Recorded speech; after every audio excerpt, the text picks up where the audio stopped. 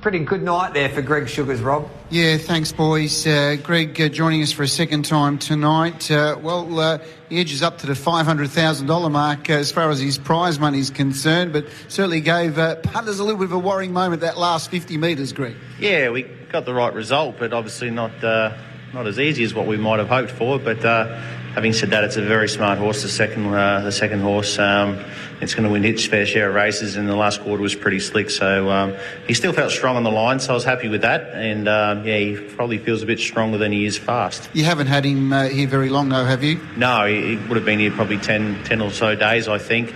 Yeah, right midway through last week. So and he had a trip from Christchurch up to Auckland. Before that as well, before coming over. So, he's been well travelled in recent times, and it might just take a few weeks just to settle in and we can work a routine out with him. What's the plan for him, Greg? No, I haven't really got one. He was just sort of, sent over here to campaign, thinking it might be a bit easier than racing back home where he's, always in open company all the time. But he came here relatively assessed for the class of horse he is. Quick summary on Code Black tonight. Yeah, ran well. I was happy enough with him, but sort of ran off his legs early and shuffled out of it, and then held up between tiring horses at vital stages. But got to the line all right, I thought, under the circumstances. So, wasn't disappointed in the horse's run.